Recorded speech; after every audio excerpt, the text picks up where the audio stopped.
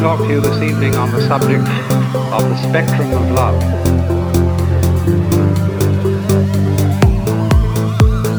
We know that from time to time there arise among human beings people who seem to exude love as naturally as the sun gives out heat.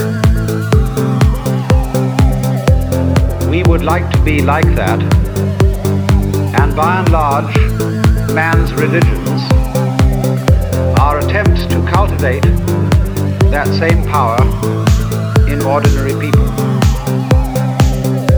But unfortunately, they normally go about this task as one would attempt to make the tail wag the dog.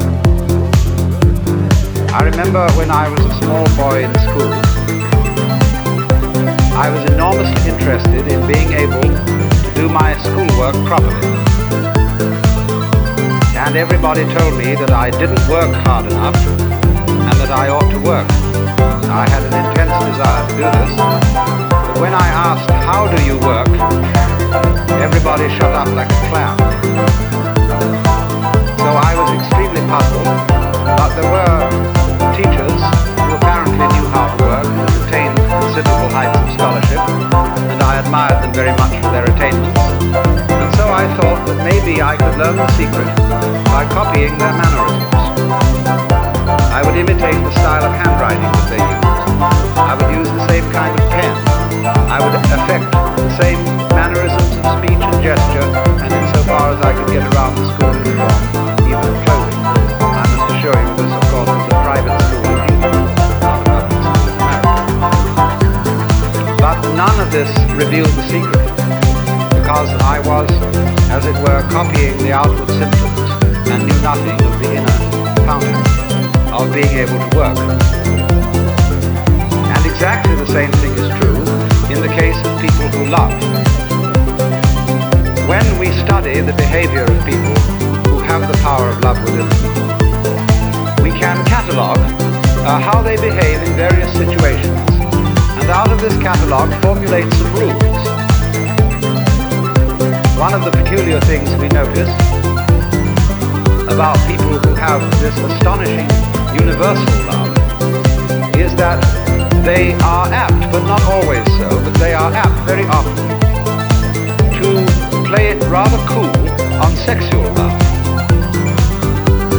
The reason for this is, generally speaking, unknown to preachers, but it is because an erotic relationship with the external world operates, so far as they're concerned, between that world and every single nerve ending. Their whole organism, in all its aspects, physical, psychological and spiritual, is an erogenous zone.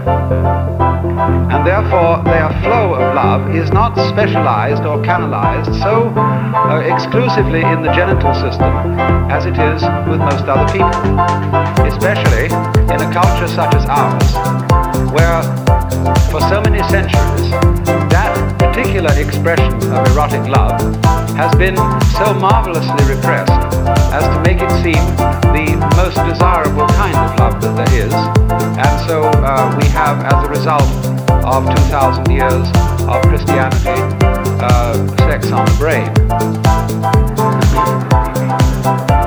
It isn't always the right place for it.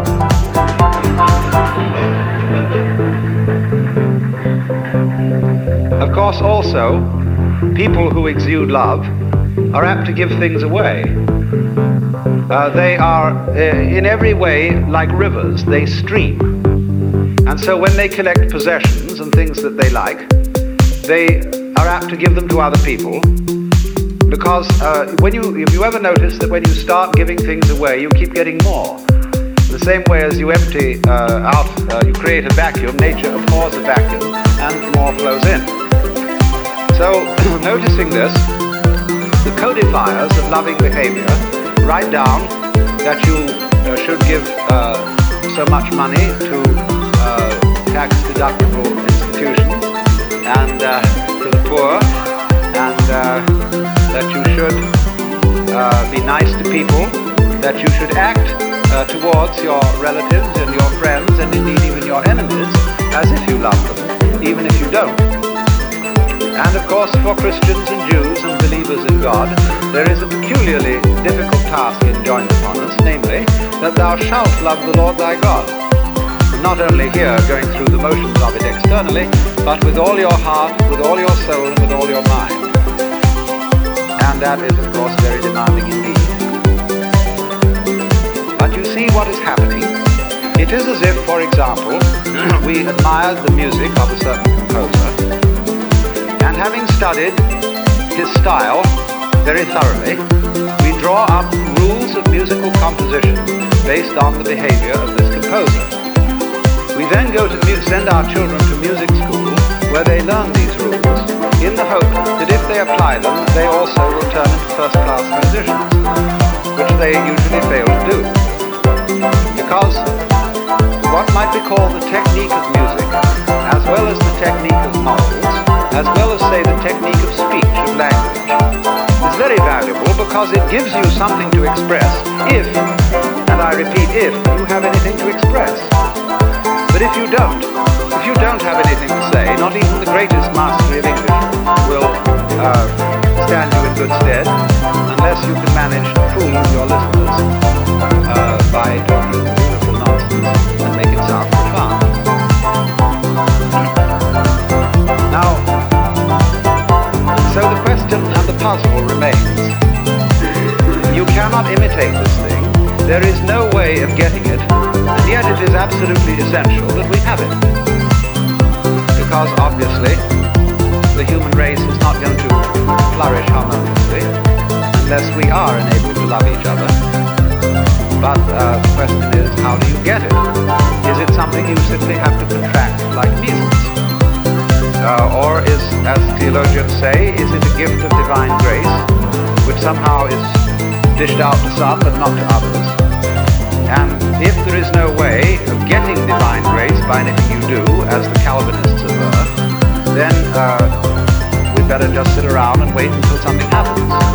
Although Calvinists never did that. They were almost depressingly energetic.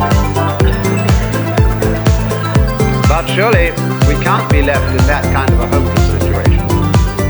There must be some way of getting the grace, or getting divine charity or love, some sort of wangle, some sort of way in which we can, as it were, open ourselves so as to become conduit pipes for the flow. And so the more subtle preachers try to see if we can open ourselves and teach methods of meditation and spiritual discipline in the hope that we can contact this power. The less subtle preachers simply say, you don't have enough faith, you don't have enough guts, you don't have enough willpower. If you only put your your shoulder to the wheel and shoved, you would be, of course, an exemplar and a saint. Actually, you will only be an extremely clever hypocrite. The whole history of religion is a history of the failure of preaching. Preaching is moral violence.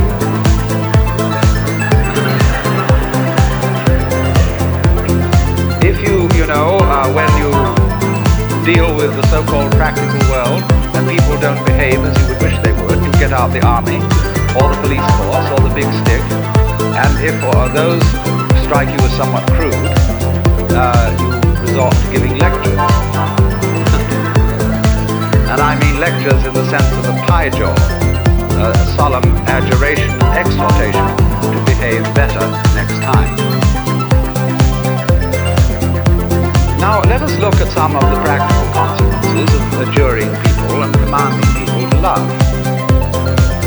Many a parent says to the child, nice children love their mothers. And of course, I'm sure you're a nice child and you ought to love your mother, but not because I, your mother, say so, but because you really want to do so.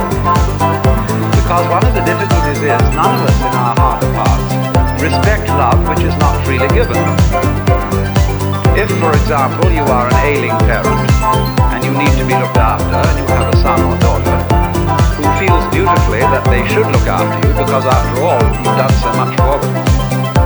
But this somehow, your living with your father or mother prevents you from having a home and a life of your own. Naturally, you resent this duty, and your parent is well aware that you resent it, even if they pretend to ignore it.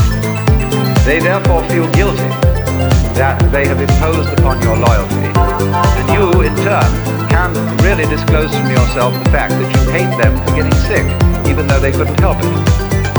Therefore, nobody enjoys the relationship. It is a painful duty carried out. And the same thing would naturally happen if, after a number of years, having at the altar made a solemn and terrible promise that you would love your wife and husband, come what may, forever and ever, till death do you part, and suddenly you find you really haven't the heart in you to do it anymore, then you feel guilty, and that you ought to love your wife, family, or whatever. And naturally, this is a sort of fiasco, as would be obvious, if you were to ask your wife, do you really love me? And she were to reply, I'm trying very hard to do so.